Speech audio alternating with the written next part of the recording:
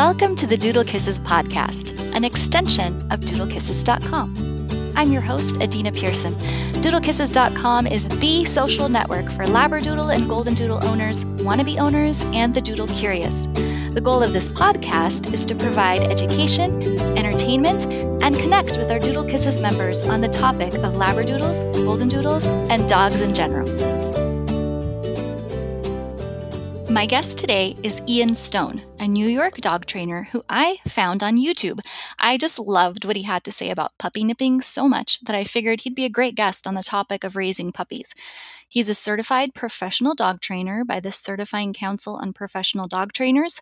He's PET CPR certified, an AKC certified canine good citizen evaluator, and involved in several other doggy organizations. I really loved my conversation with Ian because we covered some very important aspects of raising well-balanced dogs starting in puppyhood.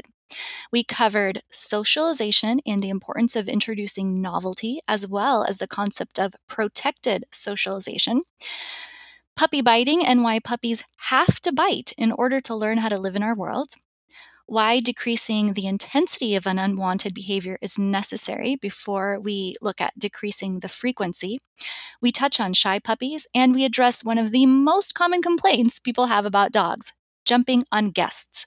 You are going to enjoy this episode.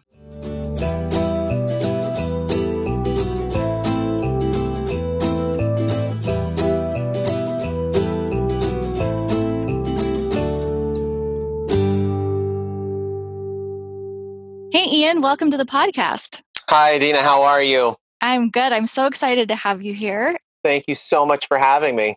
I wanted to tell people how I discovered you, as if I've discovered you, but I was Googling puppy biting, or maybe I wasn't even Googling puppy biting, but I was on YouTube, something about dogs, and your video came up, and I thought, oh, I'm going to check it out. And I really liked the way you presented the whole puppy biting perspective and why it's not a bad thing, like why it's not bad that puppies do that. And as well as you pointed out some things about how to deal with it that I hadn't heard before. And so it got me intrigued. And I thought, well, he might have some other great ideas for puppy owners. So I'm going to have him on the podcast. Super. Thank you. So I'm curious, just in general, what is your dog story? How did, were you somebody who loved dogs since you came out of the womb, or was it a discovery later in life? It was a little bit of both. It was kind of an innate thing and then a rediscovery later in life. So, I grew up with dogs. I always had dogs, a lot of chow chows, some Norwegian elk hounds, some pretty, I just have really fond memories of the dogs that I grew up with. I was pretty close to them. And there's things that happened in my childhood that in retrospect seem to make sense now, like I remember going over to my girlfriend's house for a pool party when I was 16, and I met her dog out in the driveway, and like a half hour later, everybody came out and goes like, are you going to come in? Like, what are we doing? And now in retrospect, I'm like, that kind of makes sense. And then, after I graduated high school and went to college and started a career and a family and all that kind of jazz, I kind of got away from it. And then, interestingly enough, when I was in England, they had a whole bunch of English bulldog stuff because they just love English bulldogs there. And I was like, oh my God, they're hilarious. They're so funny. And then when I moved to upstate New York in like 2006, I think, I had a nice house and I'm like, okay, you know what? I think it's time to get my own dog again. I think it's time to get back into it. And I was like, oh my God, what have I been missing? Because as soon as I got him, then it just snowballed from there. And I got more dogs and got back into dogs, and it was just awesome. And what kind of dogs do you have now? So I have 2 bulldogs. I have a Jack Russell, and I have a Boston Terrier. And we've lost a Boston Terrier. And so Olive, this is my Boston Terrier right now. We've only had her for about years now. Mm-hmm. What do you like about bulldogs and Boston Terriers? Because you have the opposite dog tastes from our owners. Big, furry, slobbery. dogs. Yeah, yeah. They're so silly and loving and affectionate, and I just love all the snorty and farty. And I mean, they're just comedians. And Boston's, I think, are the same. They're just the more athletic cousins. You know, Uh-huh. they're just every day they just crack me up with their hijinks, and they're smart in their own ways. Some people like your shepherds and your border collies and things like that. And I feel like those are the kinds of dogs as a trainer I'm supposed to really like. Mhm. And I love working with those dogs. I have a few Belgian Malinois in some classes, and I just adore those dogs. And someday I think I'd like to get one, but right now, just these knuckleheads just they keep me in stitches all the time, and that's just I'm fine with that.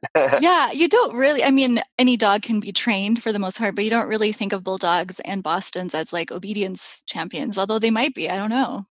Yeah, well, I mean, so there's video out there of a Boston Terrier doing IPO, doing protection work, and he's Really? competing. Yeah, and it's hilarious because he jumps up and he grabs a bad guy, and he's just literally hanging 3 feet Oh. off the ground off this guy. But he did great. He did great. Oh, that's awesome. So is that the kind of like, do you do much competition with your dogs or any particular dog sports? I've dabbled in nose work and rally obedience. Um, Mhm. and again, I feel like the expectation is that I'm supposed to do a bunch of that stuff. Mhm. So I do some of it, but I really just gravitate towards the fun stuff. Like I do rally with one of my bulldogs and nose work with my Boston Terrier. Mhm. But I mean, I got to be honest with you too. The other side of it is this: I am so busy with my own dog training business that I just literally don't have time for any more than that. Right, right. If I had more time, we would probably do more stuff. My dogs have their canine good citizens and their advanced canine good citizens, of course, but anything more technical than that, we just do for fun when we have time. Yeah. And I can see, being a trainer and feeling confident that you could get things done. If something's not a problem, it would be easy to be like, well, I'm fine with my dog and I'll, keep busy with my job training other people's dogs or training other people to train their dogs. Precisely, Yeah. precisely. Yeah. So I want to know, in your opinion, as a dog trainer, why train your dog? What's the purpose? If someone's thinking, well, I don't want to compete and my dog's generally okay, nothing, why participate in training at all? That's a great question, actually. I wish more people would ask that. So, training, I think you got to look at it this way. So, even though dogs have spent several thousands of years adapting to life with humans, I think that we take for granted that they just make that transition seamlessly. And we forget that at the end of the day, they're still animals, right? Mhm. And so adapting to life in a human household is challenging for them. I mean, take potty training, for example. Like, potty training is a completely alien concept to a dog. I mean, their only rule is don't poop where you eat. Mhm. It's pass or fail. And so then we come in with this whole thing. Well, no, no, no, no, no. You have to pay attention to when and where. And it's like, why? Yeah.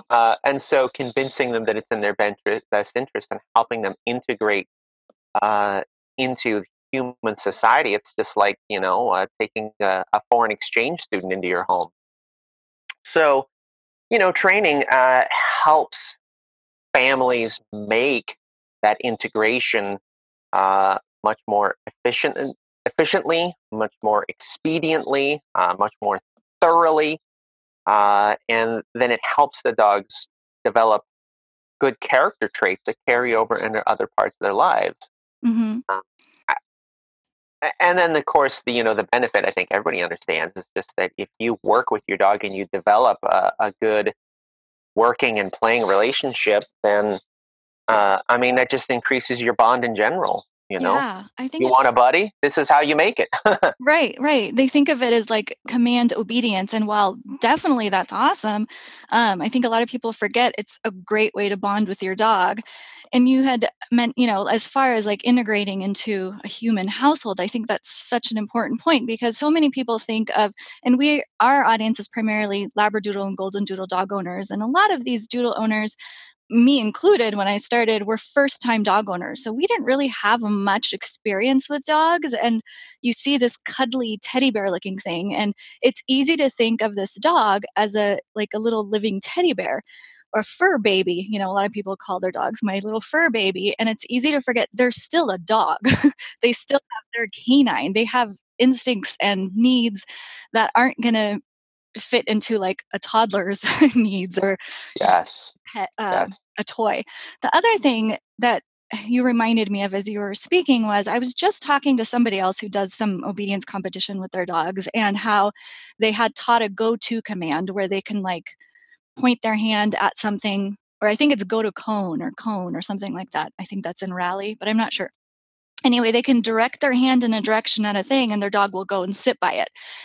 And I was thinking, I've never taught my dogs that, but my dogs understand hand signals in a general way. So if I'm like, go over there and I'm pointing them somewhere, I'm directing my finger at a location, they kind of follow it. If I'm turning Hmm. my finger around, they're going to follow it, not because I have a treat, but they've learned that. And she mentioned, I think it's because we've both done a lot of training with our dogs. And so they think in relationship to us and what our hands are doing. And I think, Right. wow, that's so cool. It's not something I've actively taught. And I've been frustrated when I've had a foster or a visiting dog and I'm trying to like get them to go in a direction out of my way or whatever, just trying to move them, help them navigate my house. And they'd have no clue. They don't even look at my hand. Right. And I'm like, how do Right. you not know this? This is Right. Why don't you know the lingo? exactly. How do you not know to follow a person's hand? Anyway, so I was pleased. I'm like, oh, that's cool. My dogs have learned to think of things in relationship to me. So I like that. Yeah, precisely. You're exactly right. Yeah. And they've learned to decode, your way of presenting the world too. Your friend or your neighbor might take your dog and like, oh, her dog's really well trained. Let's see what we can do. And they're gonna look at your neighbor going like, what? Yeah, yeah, totally. Um, so I want to jump in back in, not back, but into puppyhood, right? A lot of people get their dogs as puppies. And I know that when I got my first puppy, I read and online, and I got Ian Dunbar's books because that was what was recommended at the time. And Hmm. I was so prepared. I had an X pen with a crate inside of it and a little like I actually went out and got sod and put it in a Tupperware Yeah, and was like, I'm ready. And I knew what to do about, supposedly to do about nipping, but it all fell apart. Like the reality was that I was sure. totally overwhelmed. And this puppy that was otherwise super mellow started jumping and growling at me. And I'd take it on a walk and it would attack my ankles. And I was embarrassed. I thought, what am I going to do? It's attacking me. And our car is going to stop and help. Like, I don't know. I can't, if I step on its leash, it can still reach me. Help. So the reality was quite different than what I expected as far as nipping was concerned. And he happened to last like a whole year. Like when he turned a year, our training finally worked and he quit biting me. And Mm-hmm. that's a long time and he was a big dog. But anyway, I don't mean to go off on that tangent. What are the most important things that a puppy needs to learn in its first few weeks at home that people might not be prepared for? Or, maybe they're trying to teach their dog to sit for treats, but maybe that's not the most important thing those first few weeks. Right. Right. Right. Yeah, that's a great question. I would say the first thing is to understand, or I guess not to understand, is to not underestimate the amount of time and dedication a puppy takes. Right. I think in general, the feeling that I get from most folks is they expect dogs to be kind of like a kitchen appliance. Like I brought it home, and like, why doesn't it work? Where's the instructions? Like, Right. you know and things take time to evolve and to cultivate, and you have to plant the seeds and nurture and sow before you can reap any rewards. So for puppies, what's the most important thing? Well, I would say the most important things is potty training. That's probably one of the number one things that people complain about with any newly adopted dog of any age is potty training. um, So getting a pretty solid plan with that is super important. Um, and then I would say functional socialization and working on your bite inhibition are probably the most important and the most time sensitive things you have on your plate. And you made a great point about like obedience pieces. You know, you should start some obedience, minor obedience pieces with a puppy, but real honestly, those things kind of take, I think they should take the back burner, to be perfectly Oh, honest. I agree. I agree so much. And I'm going to interrupt you just because I see Sure. this in dog forums a lot where people will show their like 9 or 10 week old puppy sitting on command and laying down. And they're like, wow, my puppy's so smart. And what always goes through my mind is, that's cool. Like you do fun things with your puppy, but I'm going to bet you that if you stop in the next few weeks because your puppy's learned this, they're going to not do any of this at 6 months. Yeah, you're So right. be Totally. prepared that this is all going to get washed out when they realize that, oh, I have other options. Yeah, right. Exactly. Yeah. Anyway, so Well, sorry for that. and then it's frustrating for me as a consultant, as a professional consultant, to go to people's houses, and they're struggling with things that should have been sewn up 6 months ago. But look, he can shake and he Uh can huh. sit and he can do this, he can play dead. And I'm like, what use is that stuff? Exactly. My little toddler can rattle the toy. Yeah, right. But yeah. So here I've made lists before of things that I think are important for those first few weeks, and you can tell me if you agree or if you would add anything or take anything away. So Sure. potty training for sure. Mm-hmm. Being comfortable with confinement or the crate, like learning to Mm-hmm. tolerate that. Mm-hmm. Being comfortable on leash, not so much walking properly, but like not freaking out that there's a leash attached. Mm-hmm. Handling, like being comfortable being having paws handled and touched and brushed and groomed and all those Yep. things. Yep. Bite inhibition, absolutely. And socialization. Yeah, that's Mm-hmm. my list. And I think if that's a lot of stuff. Oh yeah, that'll keep people busy. Yeah, all the obedience stuff can come as the puppy's more mature and able to like learn around distractions too. Yeah. Well, see, and now the important piece there, and your list is great. The important piece, remember, is that obedience is not time sensitive. Like you can do obedience and get it to a pretty high level at any point almost in a dog's life. Whereas things like your bite inhibition and your socialization, the clock is ticking on those things. And if you don't get them right by certain developmental periods, like you'll never get it to what it could be. Hmm. And you may potentially have, I mean, not to be an alarmist and sound like I'm trying to scare everybody, but you could potentially have lifelong problems because, they're not things that you can do at any point. Well, let's dive into that. Pick one, either bite inhibition or socialization, and talk to us a little bit about what that means practically speaking. Sure. So, like, take socialization, for example. And so you mentioned socialization and handling. I'm not splitting hairs, but I would lump those things in with socialization. Like, Yeah. handling is a part of my socialization. So, getting a puppy confident and stable around novel situations, around different kinds of people and dogs and noises and environments like that. So, I mean, canine brain science has pretty unequivocally shown in the last, I mean, Jesus, they've been doing it for like 60 years now. Um, you have really the proximal ages are about between 12 and 16 weeks. So, I mean, puppies start socializing from the day they're born with their litters and their breeding environment. And then as soon as they come home with you.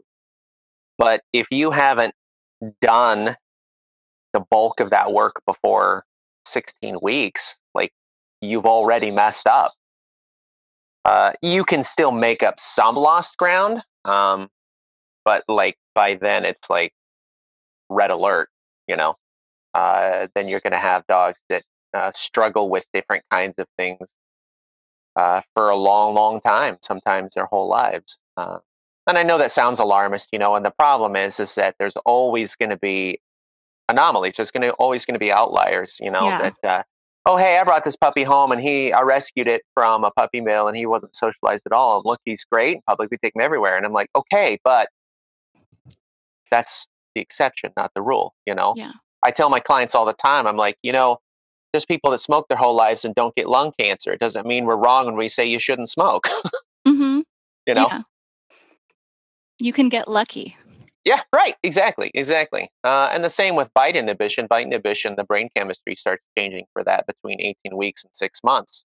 If you have a 9-month-old dog and you haven't worked on your bite inhibition and he's, leaving bruises and punctures, you're in a pickle for sure. So what would you say, if you were to pick 3 areas or activities for socializing an 8 to 12-week-old puppy, what kinds of things would you wanna be sure owners do besides handling? So we'll say that's part of it, but Hmm. outside of that, like, do they need to go out to the park or to stores or have 10 kids come over and play with it, or what kinds of Right. things?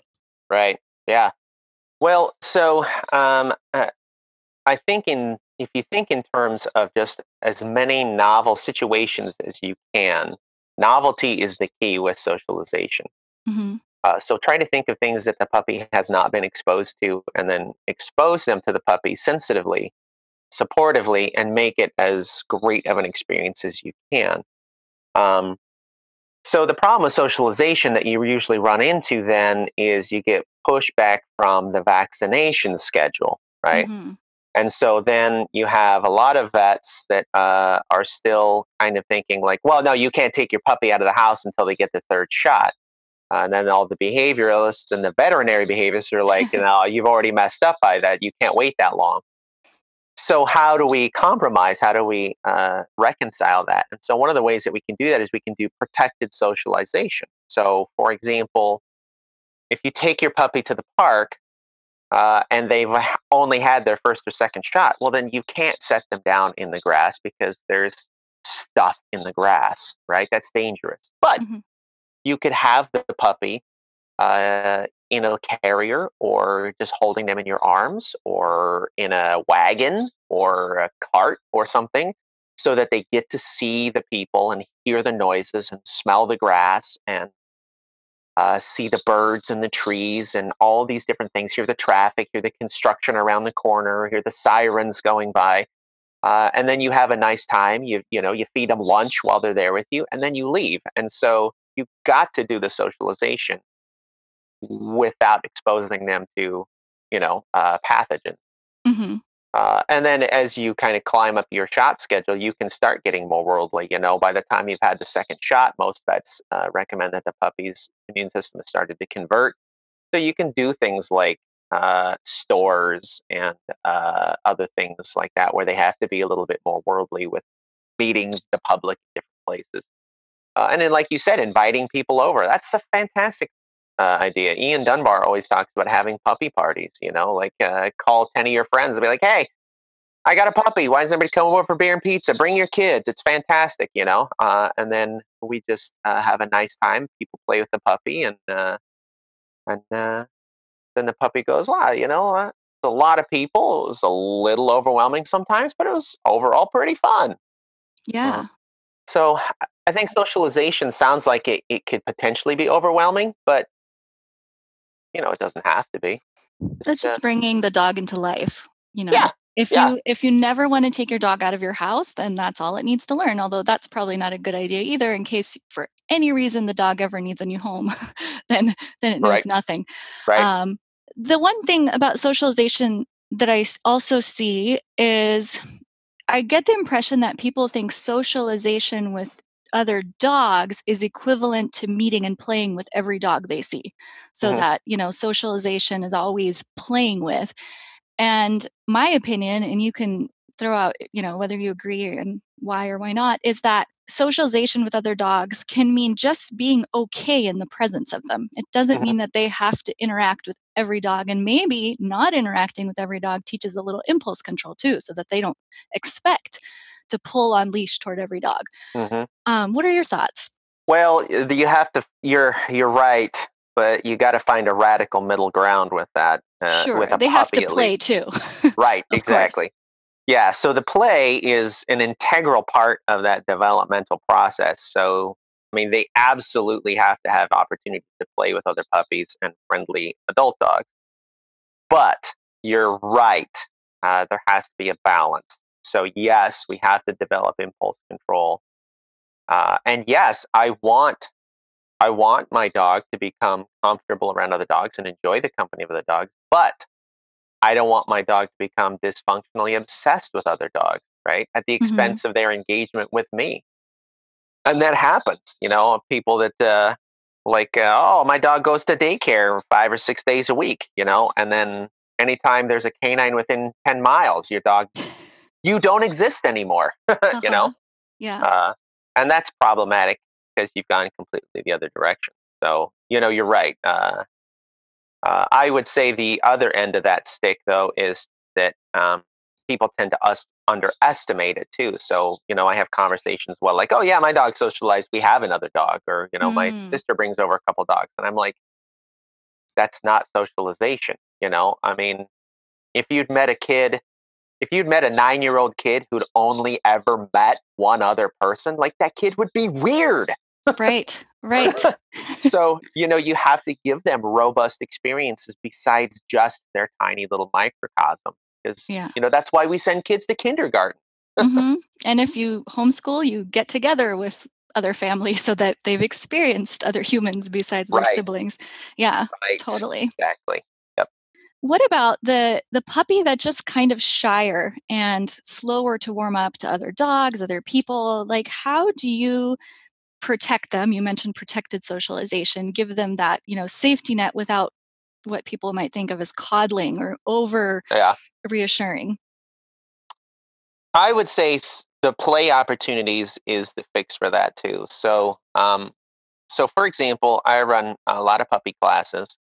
My puppy classes are predominantly off leash. We have some on leash training too, because they got to learn how to work on leash too. But we do probably at least a half to 2/3 of every class off leash. And so we always have kind of that mix. You got some dogs that are in the middle, most of them are in the middle, some dogs that are overbearing, and then some dogs that are completely wallflowers, that are totally shy. So what happens is you just make it a supportive experience and a sensitive experience. So we have a good sized room. The wallflowers hang out under the chairs for the first couple of sessions, and all we do is do some classical conditioning. A dog comes by, we stick a piece of food in their mouth, and they think, man, every time a dog comes by, something nice happens. And then we don't really pressure them to interact. We just let them watch the group play. And then a funny thing happens. A couple of dogs drive by, then they stretch out to sniff them as they go by. And then they venture out from the chair, and then they might dart back in, and then they'll come out a little farther, and then they'll come out and they'll run around the group and then go back under the chair when they've had too much. Usually by week 3 or 4, like they're running the class. you know, they just need that opportunity to approach the play group sensitively in their own time, and to have a good time, a good experience while they're doing it. Um, Mhm. and so I think that goes back to what we were talking about before. It's a process. You have to cultivate it. You can't just go and be like, "Oh, it doesn't work. He's too shy." You'd be like, "Well, let's see what little dude does. Let's see Yeah. what little dude does." So it's kind of off providing a safe place for them to choose to retreat to rather than you like saying, it's okay, like constantly petting or reassuring or pushing them forward. They have their Right. little place to watch from so that they can get comfortable with what's happening. And then finally, their Yeah. curiosity gets the better of them and they start to feel more Right. comfortable. Right. Yeah, and I know I don't. I mean, I tell my students in those classes, it's okay to comfort your dog, but you got to do it the right way. So, like you were saying, you don't want to be like, "Oh, honey, it's okay, shh, it's okay," because you're just telling them it's right to be afraid. Uh You know, huh. uh, I always kind of, I always kind of frame it like you're taking your nephew through a haunted house, right? Mm-hmm. The kid is like, "There's zombies here," and you're like, "Buddy, it's not. It's okay. It's not a big deal. Come on, we'll do this together." Mm-hmm. So they can see that you're projecting kind of strength and confidence. And if they go into the chair, you're like, "Okay, no sweat. Take a minute. Mm-hmm. You're okay. Come out when you're ready. We'll be here."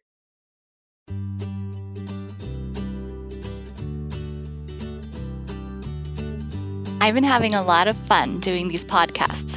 interviewing interesting people, learning along with you. I don't really want to stop.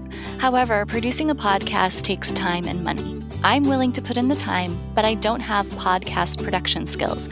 And so we have to pay for a professional to put these podcasts together. This is where you come in. If you're getting anything out of listening to these podcasts, please consider supporting the Doodle Kisses podcast. If every single person who listened to at least one episode gave $1, we could cover the production of several episodes. If you gave $5, well, we'd be done fundraising for the year. Go check out our GoFundMe page. The link is in our show notes. Now back to the learning. Can we jump to puppy biting and nipping? Yeah. Tell the audience about, why puppies do this, why it's not something to think is bad, and then some of your philosophy on how to address it. Sure. So I think it's important to note that there's two separate variables in a dog's brain developmentally. So there's bite inhibition and bite threshold. We mostly care about bite inhibition for the long term. Mm-hmm. So briefly, bite inhibition describes how hard a dog uses their mouth to control their environment under stress. Bite threshold describes how often they use their mouth under stress. Now, the important part for us in this discussion is that bite threshold, which is essentially frequency, can be taught almost any time. Bite inhibition, which is force, cannot. That's the big piece that changes between 18 weeks and 6 months. So you have to teach that dog how to limit the force of their bite. How do puppies learn that? Well, they learn that by using their mouth. So they have to learn their mouth in order to develop that mental skill. So puppies bite when they play. They play bite, they play fight. They go through all the rehearsals of things that would be forbidden as an adult to do in polite company. So they growl and they lunge and they show their teeth and they clamp onto things. But it's all BS, and other puppies know this and other adult dogs know this. And so what they're looking for is feedback. And this is why puppies have such sharp little needle teeth. It's because they have weak little jaw muscles and they need to be able to get a reaction. So they're playing with their playmate. They nip their playmate too hard. The playmate cries out and play stops momentarily. And nobody wants play to stop. So they're like, oh, okay, well, I shouldn't get my friends as hard next time. Same with the adults. They play with the adults. The adults will put up with it for a moment. And then the adult kind of, the puppy's like, whoa, geez, okay, I'm sorry, that was too much. And the adult is like, okay, I'm not mad at you. Just don't get me that hard next time. So over time, the puppy accumulates this data, and then they develop an unconscious kind of limiting with the force of their mouth, so that when they have strong adult jaw muscles, and let's say they're asleep in the living room, and your nephew comes over and steps on it, when they wake up out of sleep all frightened, a dog with good bite inhibition might not even make contact. And if he does, it's just, there's nothing, maybe a red mark. Whereas a dog with poor bite inhibition that has not learned these things is probably going to do some damage. And so it's important to get that stuff dialed in and allow the puppies to have that experience, get that feedback so they can develop that limiting, and then they become safe adults. Mm-hmm. So that's why we do a lot of like I said, my classes are off leash because we allow them to do that. And I coach my clients on, what to watch for, what's appropriate, what's not appropriate. And to say, like, this process takes time. You have to teach force before frequency. Mm-hmm. If you're stopping your puppy from biting, they're not learning how to use their mouth properly. And boy, that's a tough thing because it is, because it hurts.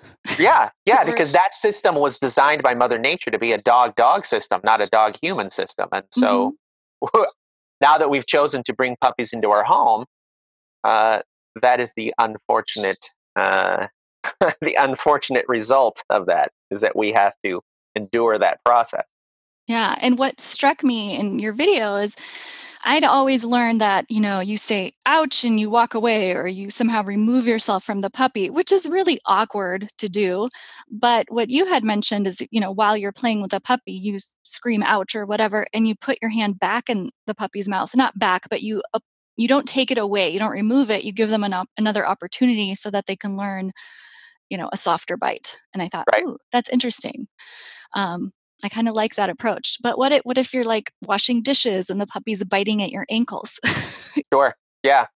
So a lot of the problems in a household with a puppy just stem from the fact that there's just not enough confinement. So you have to have a pretty hyper structured environment while you have the puppy, and that's temporary while it's a puppy. It's the same thing that we do with human babies, right? We put Hmm. locks on the cabinets, we put baby gates on the stairs and in rooms and stuff, with the understanding that this is the temporary situation. Because once you have a 5 or a 6 year old, like, you don't have to do that stuff. We have to do those kinds of things with puppies. They cannot be allowed to have all access pass to your entire house. They can't be allowed to get into things unsupervised. So if you're standing there washing the dishes and the puppy's nipping at your heels, that puppy probably just shouldn't be in there with you while you can't supervise or deal with the puppy. That'd Hmm. be like, sweetheart, you're gonna go in your pen with some toys and you're gonna hang out while mommy does the dishes. That's just the way it has to be, Peanut. Or Hmm. another family member takes the puppy and does something with them in another room or something like that. Yeah. Otherwise, if you have the opportunity and you can make it a teachable moment, then you should absolutely do all that stuff. Hmm. Cry out even when they grab your jeans. They don't know the difference between skin and pants, Yeah. or hair or shoelaces. So, if a puppy grabs your pants, ow, ow, ow, that hurt, and they back off, and you're like, hey, great job, little puppy. Thank you so much. And then they're like, oh my God, humans are so sensitive. I got to be so careful. That's a valuable lesson. I think it's one of those things where you have to just practice and practice, and it's what's hard, I think, for most people is that it doesn't stop it right away. It may not make them have gentle, super gentle mouths right away, and so it feels really defeating Right, if things don't change, and you think, okay, well, I did this 3 times and my puppy's still hurting me, so now I'm going to try to pinch its cheeks. Okay, that didn't work, so now I'm going to squirt it. Now I'm going to right. And I think that's where things just go crazy, and I know I experienced that myself because Yep, my nipper wasn't like a typical nipper. He only did it to me, not my husband, who was my boyfriend at the time. We didn't have kids around for him to do it too, so it only happened to me, and it was random, and it was like it always seemed really harsh, like mean and aggressive, especially when because he was a 80 to 100-pound dog as an adult. So you can imagine a 10-month-old that's like, 80, 90 pounds jumping on you, right. reaches pretty high. And it was just at random times. It wasn't, like the little tiny puppy just, playfully doing it. So I I I think I had an outlier in some ways, and Hmm. training other things just eventually worked, and eventually he just played with our other dogs that way. But anyway, sometimes it just feels like nothing works. And I'm wondering, how do you know when something's working, but it just needs more time and consistency versus, okay, this isn't working. We've got to change our approach. Yeah, yeah. Great question. With biting, especially, and honestly, with any annoying behavior that you're working with a dog, whether it's barking or jumping or you know fence fighting or reactivity, and especially puppy biting, the secret is to make sure that your mindset is geared towards intensity before frequency. That's a really important key. So the intensity of the problem you're dealing with will diminish before the frequency does, and so your dog or puppy will do that thing as often as they always have for quite a while. Hmm. But can you say that the intensity is decreasing? And if you can, you're moving in the right direction. That's the proper progression. So puppy biting, which is the subject of the that we're talking about right now, we're talking about force before frequency. If your puppy is nipping on you as much as they always have for the last several weeks, but you can say, you know what? It's not as hard. There's not as many marks. There's not as many punctures or scrapes, not as many red marks. they're recovering faster, they're turning it around right away when I say ouch, then you are moving in the right direction. That is the proper progression. And it's, Adina, you're right. It's hard for people because that's how humans are wired. We want results right now. That's Mm-hmm. why people drop out of their gym memberships after a couple weeks, and they drop hobbies that, I'm going to take a painting class. And like the first couple paintings are terrible. And they're like, well, this just isn't going to work. I'm like, that's just not how it works. So you said, I did this 30 times and didn't work. And I'm like, great, good job on those 30 times. Talk to me after you've added a couple of zeros to that. Yeah, that's a challenge. Yeah. Oh, it You is. don't expect that when you read the puppy books. You think, well, I did it a few times and my puppy's still doing whatever behavior. So my Right. puppy's broken. Right. And Right. it just takes a long time. Well, sometimes too, I have to tell people, they're like, I can't do it. I'm like, then it's temporary. Wear gardening gloves when you play with your puppy. Wear thick clothes when you play with your puppy. Try out like the gloves and the clothes are your skin. If you have to, what you got to do. But I promise you, the results will be worth it. That makes me laugh because every time I go to meet someone's new puppy, I wear jeans just in case. I'm Yep. like, I don't want to get hurt. It's Yep. going to bite me somehow. Yep. Well, the other big problem that a lot of people complain about, whether it's, teenage puppies or adult dogs, is jumping up on people to greet them. Yeah. And a lot of people kind of, when they try to address this, they try to get their guests to do obedience, as in like, okay, guest, you have to stand this way and you have to do all this stuff Right. to train my dog. And I think Right. that's asking a lot of people who are your guests and don't know anything about dog training. How do you approach teaching dogs to not jump on people? Well, that's a big one. We're gonna have to Yeah. unpack that one. So I think the more you or your listeners kind of look at my work, I'm really big at kind of always trying to look at the dog's entire universe. So I think that we tend to look at jumping as an isolated thing, like how do I deal with the jumping? And Mhm. you should have some direct approaches. This is how you deal with jumping, but you got to understand that there's tons of other things in the dog's universe that are informing this behavior. It's not just the jumping. So what do we do for jumping? Well, okay, so we do the things that it recommend online. Do we step away real quickly? Do we turn our back? Do we put our hands behind our backs or in our pockets or things like that? Yeah, those work.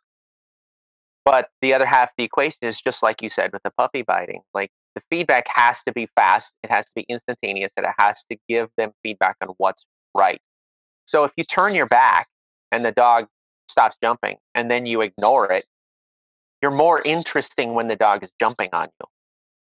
So you turn your back, the dog stops, you have to immediately activate. Hey, yeah, great job. Thank you. Now I'll pet you. The Mhm. dog may jump again, sure, but it's intensity before frequency. Get that dog to stop. First, they're kangaroo punching you in the chest, and then they're hitting you in the thighs, and then they're sitting on your feet, and then they're bunny hopping in front of you, and then it's practically nothing, and you can see them learning to self-restrain.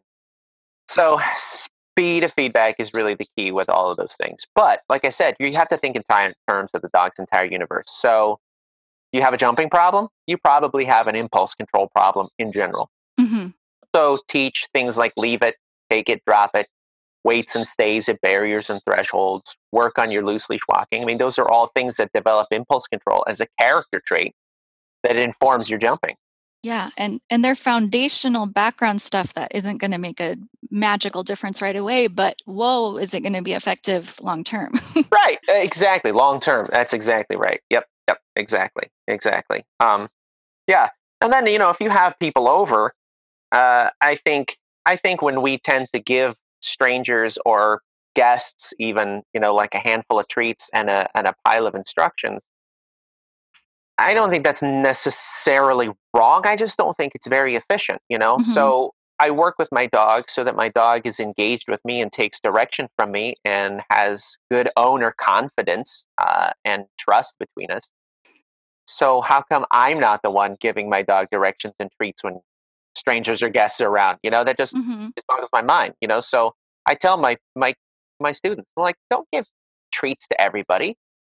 You're the one giving out the rewards. You're the one giving direction. Your dog does it right. You step in and you go, hey, yeah, that was great. That's how I want it to look when you meet so and so. And the dog's like, oh, really? Then you keep your engagement high with your dog. Your dog is deferring to you. All the awesome things in their universe come from you, not Mhm. strangers. Uh, so, if you have people over to work on your jumping, like all they got to do is just stand there with their hands in their pockets until you tell them otherwise. It's easy. Yeah, totally. And as a non-trainer, I'm a big fan of teaching incompatible behaviors, like really working on sit and stay or go to your place, and refining those so that they work in a lot of environments, and then it's easy. Yeah. Yeah. Otherwise, keep your dog on a leash or put it behind a gate until so it doesn't have a chance to constantly practice the thing you don't want them to do. Right. Right. So I totally agree with you on that, Adina. I would add one small little addendum to that. Yeah. So teaching the incompatible behaviors and working on those in situations is absolutely fabulous advice, right? That's why every trainer tells you to do that. You're absolutely right. I would suggest, from my experience, though, that sometimes you want to disconnect that obedience module Mhm. and save it for later when your dog's intensity has dropped. So take jumping, for example. If my if I'm working with a dog that's totally jazzed up, overstimulated, like, oh my god, oh my god, oh my god, oh my god, oh my god, then if I'm trying to insert those obedience pieces, I'm just fighting. I'm trying to bottle water out of a fire hose. you Yes. know? So sometimes I just disconnect that obedience thing and I'm like, the criteria right now is four on the floor. I don't care what else you're doing. I'll give you a Mhm. pass on barking even. I don't care what you're doing as long as right now the order of the minute is stop jumping. And we work on that. And then when the intensity decreases and I get better buy in those highly stimulating situations, usually it doesn't take very long, then you reinsert that obedience component. And it's much easier now to add that layer to it because now your dog's invested. So take like when I work with a reactive dog, people are like, well, my previous trainer told me to make the dog sit. I'm like, you're just compressing the spring. Get the dog to reduce their reaction first, and then you can see it. As soon as that dog looks at a dog and then turns around and looks at their owner, it's stupendously easy then to ask him to sit because they're engaged, you know? Mhm. Yeah. So sometimes I say put those things on the back burner and just climb that ladder a little more slowly so that your dog isn't wrong. They're just more opportunities to be right about something, even if it's just stupendously simple. I think I agree. I think I'm just looking at it from a different perspective. I don't disagree. In that moment, if your dog is so jazzed up and wired, they're not going to listen. Right, Absolutely. right, I'm thinking of it more in the long term. Like you're this working on sit stay now when your dog can barely sit stay for a minute in your house with nothing going on isn't going to help at all when the people right, come right. over. It's just not. But thinking of it in the long term and like, okay, first we're going to do it in the house and then we're going to do it outside and then we're going to do it with people 30 Yep, yards away. So more of the like gradual progression and proofing kind of so yep, that eventually they're going to listen to that so easily yep, when people come, the doorbell's going to be like, go to a place command. Um, yep. so we have, let's see how much time we've got. We've got a few minutes. If you want to talk a little bit about what proofing is, what does it mean? Why is it important? hmm How does that pertain to the average pet owner? Sure. That's a fantastic segue because, essentially proofing is just what you just described there. It's kind of taking a behavior beyond just the mechanical execution of a request. So let's take a sit stay for example. Uh, so ideally, we practice that in a neutral, low distraction environment, like I don't know, your living room or the kitchen or something like that. And all you're doing is teaching just the mechanical execution of the request. You're teaching your dog this is what a sit stay looks like, and they go, okay, got it. Hmm. You get these phenomenal sit stays, but there's an old saying: if you train your dog in the kitchen, you get a great kitchen dog. you know. Yes. So, and dogs are very, very context specific. They don't generalize worth a crap, you know? So you get that sit stay in the kitchen, and then you go on the back porch and you're like, okay, sit stay. And they're like, what does that mean? Exactly. You're like, oh, sweetheart. Okay, let's review. So you don't have to start from scratch, but you have to lower your criteria. If you get a if you get a 3 minute sit stay in your kitchen and you can step out of sight, you will not get a 3 minute sit stay where you can step out of sight on the back porch. You start with a 10-second sit stay toe to toe, and then you go Hmm. to 30 seconds 10 feet away, or whatever however you're working that ladder. And you just gradually show the dog that sit stays look the same in all contexts and around things happening, you know? Hmm. After you've done that for a while, your dog is sit staying all sorts of places, then you go to the dog park, and you don't go in the dog park, but maybe you Right. stand outside the dog park where they go, oh, look at all those dogs out there. And I'm like, I know we're going to go in a few minutes, but I'm just going to need you to do a quick little sit stay out here, 20 yards away from the dogs. Can you do that for me? And they're like, oh my God. Oh my God. Okay. Okay. I'm going to try my best. And then they do it. And you're like, oh, super. Let's go play. Uh-huh. Uh, Beautiful. that's essentially the proofing process, whatever your behaviors are. Yeah. And I think that's the piece that's missing for the average pet owner. They think they're frustrated that their dog doesn't listen, or, oh, my dog knows how to do this. They're just being stubborn. And no, they might be, but most likely they just have jumped from 0 to 60 in Yep. intensity and of distractions. And Yep.